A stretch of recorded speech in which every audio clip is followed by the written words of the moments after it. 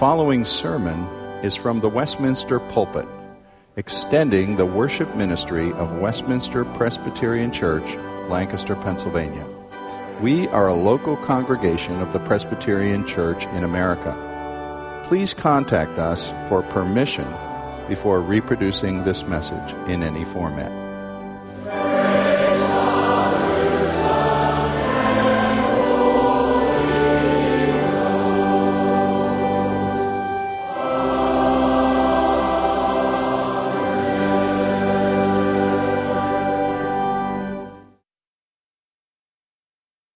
I'm continuing today to study in the letter of Philippians. On this Communion Sunday, we come to the latter part of Philippians chapter 2. It's interesting to observe in some chapters of God's Word, and this chapter is a great example, how we can have material that we would say is doctrinally loaded and heavy, and that would certainly characterize the first part of this chapter. Some people would look at the latter part from verse 19 to 30 and say, well, this is just Paul discussing his helpers in the ministry and travels that are going to happen, and this doesn't seem to be quite so much meat on the bone, maybe, as we have in the earlier portions. But I would ask you to look for the way in which what he is saying in these discussions about Timothy and his friend Epaphroditus are very much consistent with the doctrinal lessons that have been taught already. Now, I'm really going to start speaking in the middle of a sentence, as about in the middle of verse 16, because that's where I cut off last time. So let me take a running start with verse 14 and read through the end of Philippians 2. This is God's holy word, so listen to it and hear his voice. Therefore 14. Do everything without complaining or arguing, so you may become blameless and pure, children of God without fault, in a crooked and depraved generation in which you shine like stars in the universe, as you hold out the word of life, in order that I may boast on the day of Christ that I did not run or labor for nothing. But even if I am being poured out like a drink offering on the sacrifice and service coming from your faith, I am glad and I rejoice with all of you. And so you too should be glad and rejoice with me. I hope in the Lord Jesus to send Timothy to you soon, that I also may be cheered when I receive news about you. I have no one else like him who takes a genuine interest in your welfare. For everyone looks out for his own interests, not those of Christ Jesus. But you know that Timothy proved himself, because as a son with his father, he has served with me in the work of the gospel. I hope, therefore, to send him as soon as I see how things will go with me. And I'm confident in the Lord that I myself will come soon. But I do think it necessary to send back to you Epaphroditus, my brother, fellow worker, and fellow soldier, who is also your messenger, whom you sent to take care of my needs. For he longs for all of you and is distressed because you heard he was ill. Indeed, he was. He was ill and almost died. But God had mercy on him, and not only on him, but also on me, to spare me sorrow upon sorrow. Therefore I am all the more eager to send him, so that when you see him again, you may be glad and have less anxiety. Welcome him in the Lord with great joy, and honor men like him, because he almost died for the work of Christ, risking his life to make up for the help that you could not give me. This is God's own word.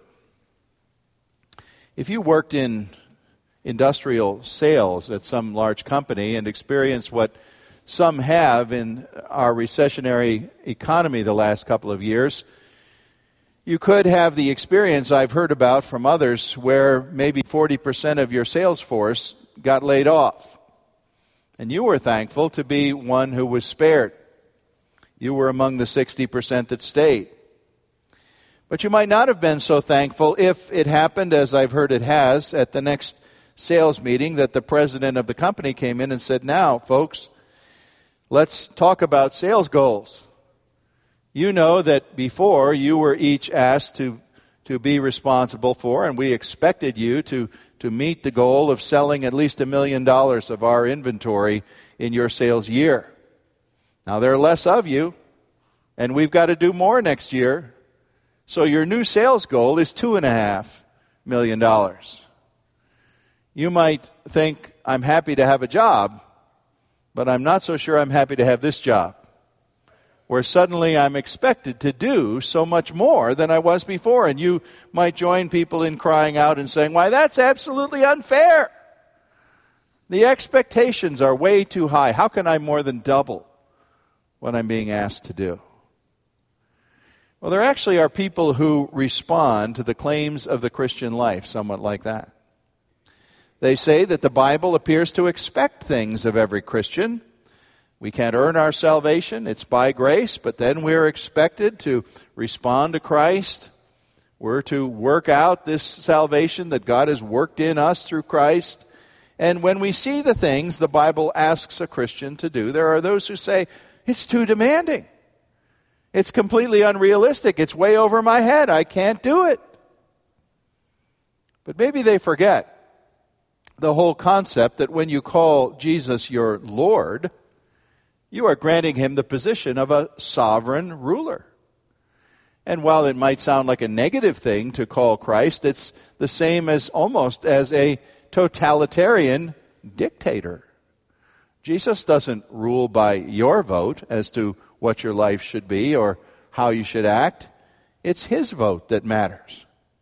And so your use of time, the things you prioritize, your loyalties, your code of conduct, your language, how you spend your money, everything suddenly is under his rule.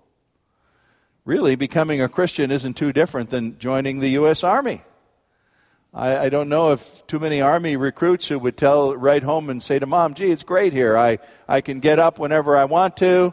I can work when I feel like it. It's just great.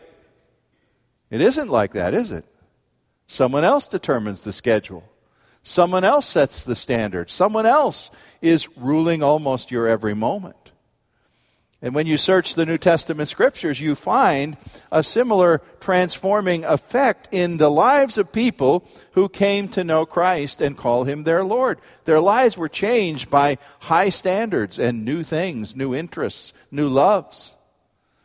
As Jesus spoke about taking up your cross and following me, people found he expected a lot. And there are some who would say he expects too much. It's unreasonable. Well, Philippians 2 has given us this splendid picture that we've been looking at and even glancing back at once we had considered it in the picture of Christ in 6 through 11 of this chapter. This magnificent portrait of him condescending from the glory of heaven to the lowliness and agony of the cross, and then being restored again to the height of heavenly glory and lordship there. And we see what Christ has done. He was the master servant, and he's held up as the example to follow. And we might ask ourselves, what a standard. How can I possibly ever be expected to do anything like Christ and all that he was? Well, once again, I bring in a rather famous quote from one of the most famous Christians of all time, Augustine, from the 5th century. Augustine was wise about so many things. He had a little prayer that is probably one of the most memorable things that has survived of his many writings.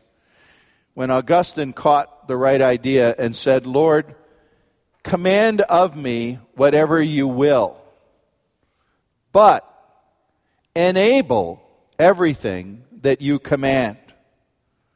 Do you see the wonder of that? He said, I serve a high master, a Lord, who is going to command difficult things of me. And I want to do those things, but I must say to him, give me the ability, for I don't have it within myself to do what you ask. That's exactly what Paul has been talking about here, working out your salvation with fear and trembling, for God has worked it in you through Jesus Christ.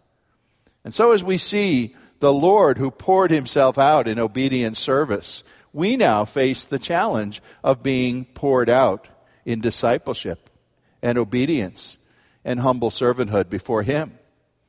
And if you think the goal, the standard is set way too high, the bar is too far up there, let me show you that the remainder of this text in the second half of the chapter will quickly show us three personalities, three human beings who weren't so different than you and I, who did strive to follow that example by God's grace at work in them. That spotlight is on Paul himself, starting in verse 16, on Timothy, starting in verse 19, and on Epaphroditus in 25. And quickly this morning I want to see each of these and how they illustrate Christian discipleship that is swept up in an all-consuming cause, that is concerned for others to meet Christ, and that perseveres against all obstacles. Now, Paul was pointing first to himself here, talking about his own possible death. What would he say if his life was to end soon and he had to stand before the Lord as judge? He says, I would be glad, I would rejoice that my life had been poured out like a drink offering upon the sacrifice, because you are the sacrifice, and I will have you to show to my God that His grace working through me has brought you to meet Christ. In other words, I'm saying Paul shows the need here for every disciple of Jesus to be poured out in an all-consuming cause that is larger than ourselves. Notice the phrase in verse 16. I didn't get to mention it last time. I really almost stopped last week's message at the end of 15, which is the middle of a sentence. There's no period at the end of verse 15, but I stopped there. You shine like stars in the universe, and I might have been saying period, but that's not what the text says. You shine like stars in the universe, you disciples, as you hold out the word of life. One of you mentioned to me in the gathering space very perceptively, said, Pastor, you didn't mention the word of life. That's very important. I said, let me get there. I'm going to get there, I hope. We shine like stars among the dark generation that we live in. Why? Because the word of life, God's own word, the gospel that brings people to life, is in us. It has transformed us. It has changed us. And we are made into vessels that carry this word for others to hear and see and respond and receive life. The very word of God, we find, is not just an inspiring book of human literature. It's more like something radioactive. You take it into yourself, you handle it, and it changes you. It affects you in the deepest ways, in the very core of your being. It has power.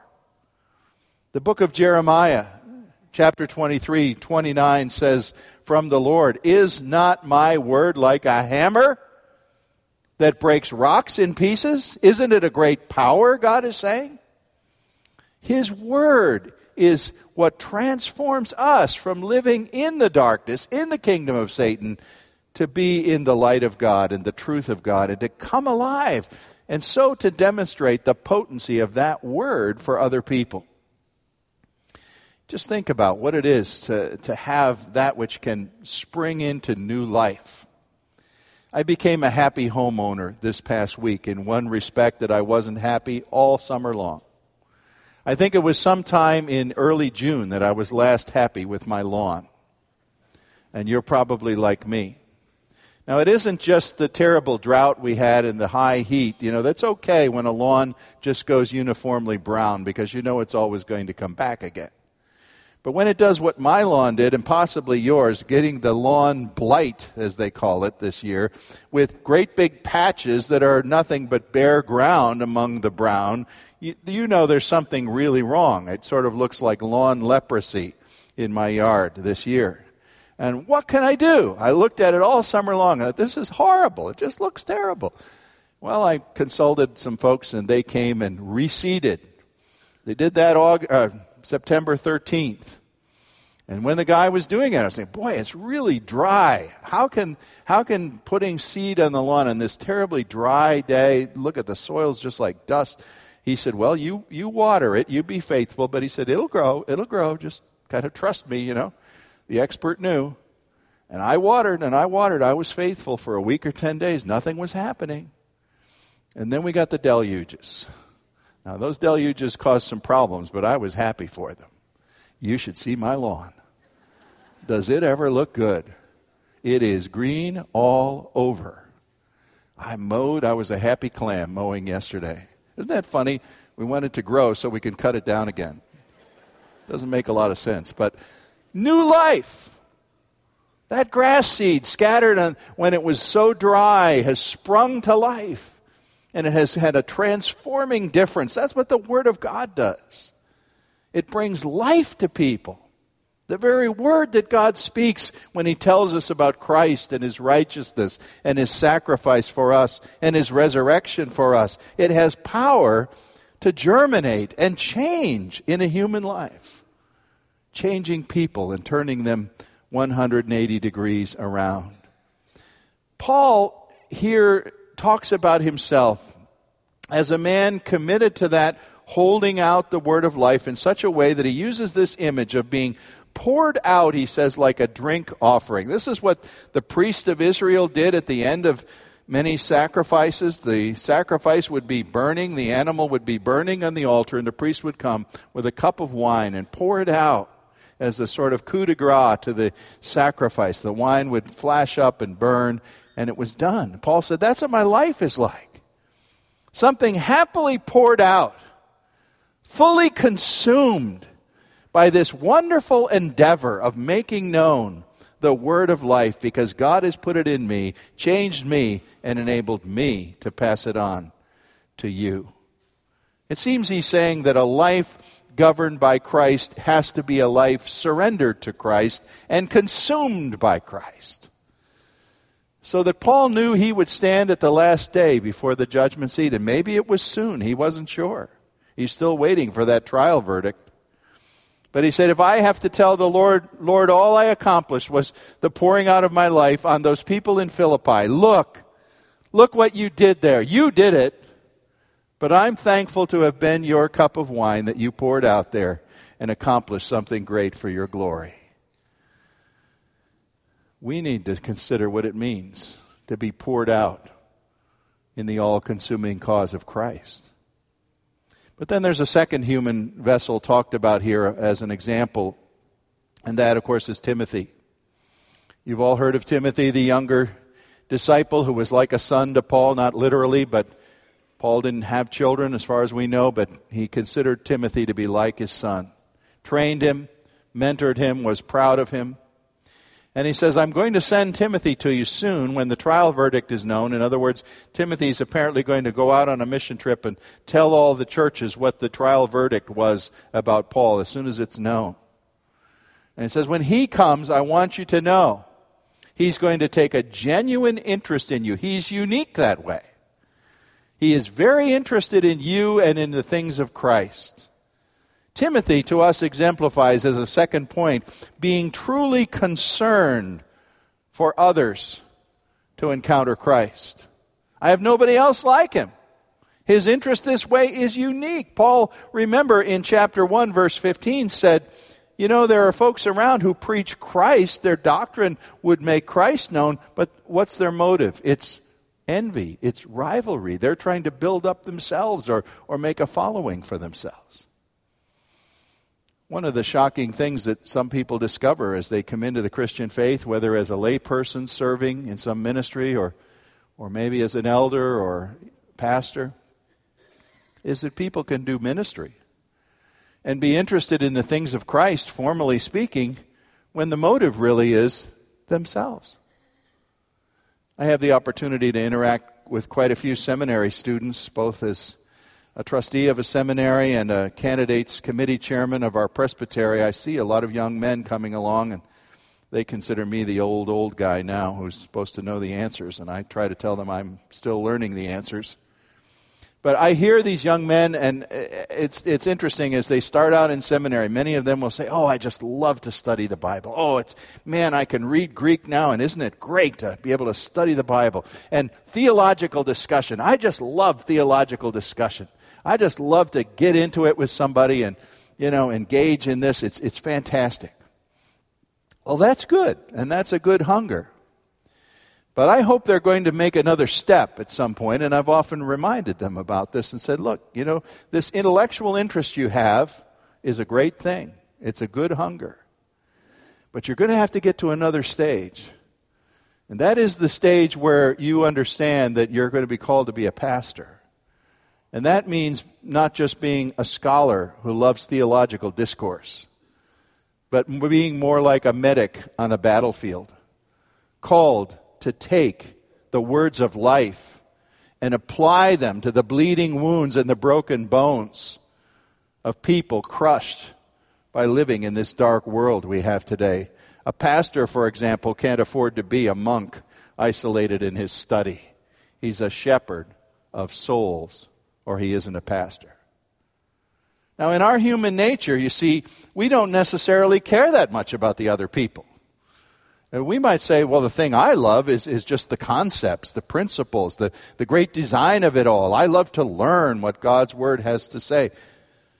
And we don't even think that it's all for some human end of serving other people. We say, oh, well, I'll get involved where I have to, but people's lives are messy. I just don't want to get into them too much. We're all like that. We don't start out with a love of other people and their problems. Perhaps what we need to do is pray and ask God to get us engaged and let our interest in the truth of the gospel and the knowledge of Christ that we have be applied like a salve and like a bandage to those broken lives. There's a very simplistic little theme that's taught in Sunday school to children. I actually asked our children's director if they still teach this, as they did to me 50 years ago. She said, yes, we do. It's the word joy. A word that, remember, what's Philippians about? Authentic joy in Christ. The word is mentioned repeatedly. And you know what they taught you in Sunday school. Many of you know what I'm going to say. What is joy in Christ? It's Jesus and others and you, in that order. Now, I would say the word we spell is a completely different word, because the word we spell is you and Jesus and others. And that just doesn't work out, does it? It doesn't spell anything. But that simple little epigram for children tells us that we will experience the joy of Christ when we're being poured into other lives, making this word of life known to them and taking a real interest in that other life. Thirdly, Philippians shows us this third person who's an example of God and showing us the standard of what a disciple is. He's not famous. His name's not easy to pronounce. You can't even shorten. I tried to figure out what would you call Epaphroditus if you wanted a nickname. I don't know how you'd shorten that. Maybe Ditus or something like that. I don't know what his mom called him. But here's a man who wasn't an apostle. He wasn't a preacher. He wasn't a vessel of divine revelation. There's no letter of Epaphroditus in the New Testament. This guy was a layman. He might have been a deacon. I don't know, because he was doing diaconal work. And remember what it was all about. We met him when we talked about the very first chapter, because he was the messenger who came from Philippi inquiring about Paul, apparently bringing a monetary gift. I'm sure it was a purse full of coins in those days. He had no checks or anything, so he had to carry the gift, the offering. He was trusted with that. He had to undertake a difficult journey to travel a long ways over land and sea to get to Paul. And Paul says when he got there, for some reason, he became very sick and he almost died. It could have been a lot of things that happened to him. Malaria, dysentery, diphtheria, all kinds of things we don't think about anymore can happen to people who traveled in those days. And because of his efforts to help Paul, he nearly died. Now, what is this model here? Well, it seems like Paul is praising Epaphroditus for persevering in gospel work against all obstacles and at great personal cost. And Paul says, I want you to honor this man. You need to honor people who do this. You need to honor these long-distance runners of the Christian faith who aren't just sprinters. they undertake a task and they follow through at all costs. Paul calls Epaphroditus my fellow worker, my fellow soldier. If you're a worker and a soldier, that tells you that the ministry of Christ, being a disciple of Christ, is real work, and it's a battle. And Epaphroditus was faithful in both of those ways. In Revelation chapter 2, the Lord Jesus praises his church on earth, and he says there, among other things, he praises those who have persevered and endured hardships for my name and have not grown weary. Long-distance running was always beyond my fathoming when I was in school. I was actually okay once upon a time, many pounds ago, at running short distances. I could do okay in gym at the 100-yard dash. But I looked in awe at these lean, willowy fellows who could take off and run for miles through woods and streams and roads and just keep going and going, and marathons today. Never could do anything like that. But that's what we need to be in the kingdom of Christ. We need to understand that in obeying him, there are going to come times when there's a great discouragement or a great difficulty, or we're going to be knocked down flat. We're going to trip and fall on our faces. And we get up again. And the apostle says, honor people like that. People who persevere in this all-consuming task. These people, you see, were swept up in a cause, the cause of Jesus Christ. And he was so great, so grand, he was everything to them. And so they were concerned that others would encounter him, and they were able to persevere against difficulties in making him known. Well, my application is very simple for you today. How do you measure up against that? Have you seen the gospel of Jesus Christ as an all-consuming cause? Literally putting its shadow and its claim on every single aspect of your life? Do you have any zeal to see others encounter Christ? Do you pray for that zeal and say, Lord, show me the people on whom to concentrate my prayers and my interest and to whom I'm being the most significant influence? Will you persevere against all obstacles in light of the supreme worthiness of the Lord you serve? There's a hymn writer who considered the wonder of the cross and of Jesus himself, and putting the marvel of it all together as he looked at it and worshiped, he thought this as he responded. He said, "Here, Lord, in reaction to this, I give myself away. It is all that I can do." And our Father, help us to consider what we have given, what we have done, and how much we have guarded and kept and shielded. How much we have said, Jesus, you're too demanding. I can't do that. I don't have time for that. I can't get involved with that person.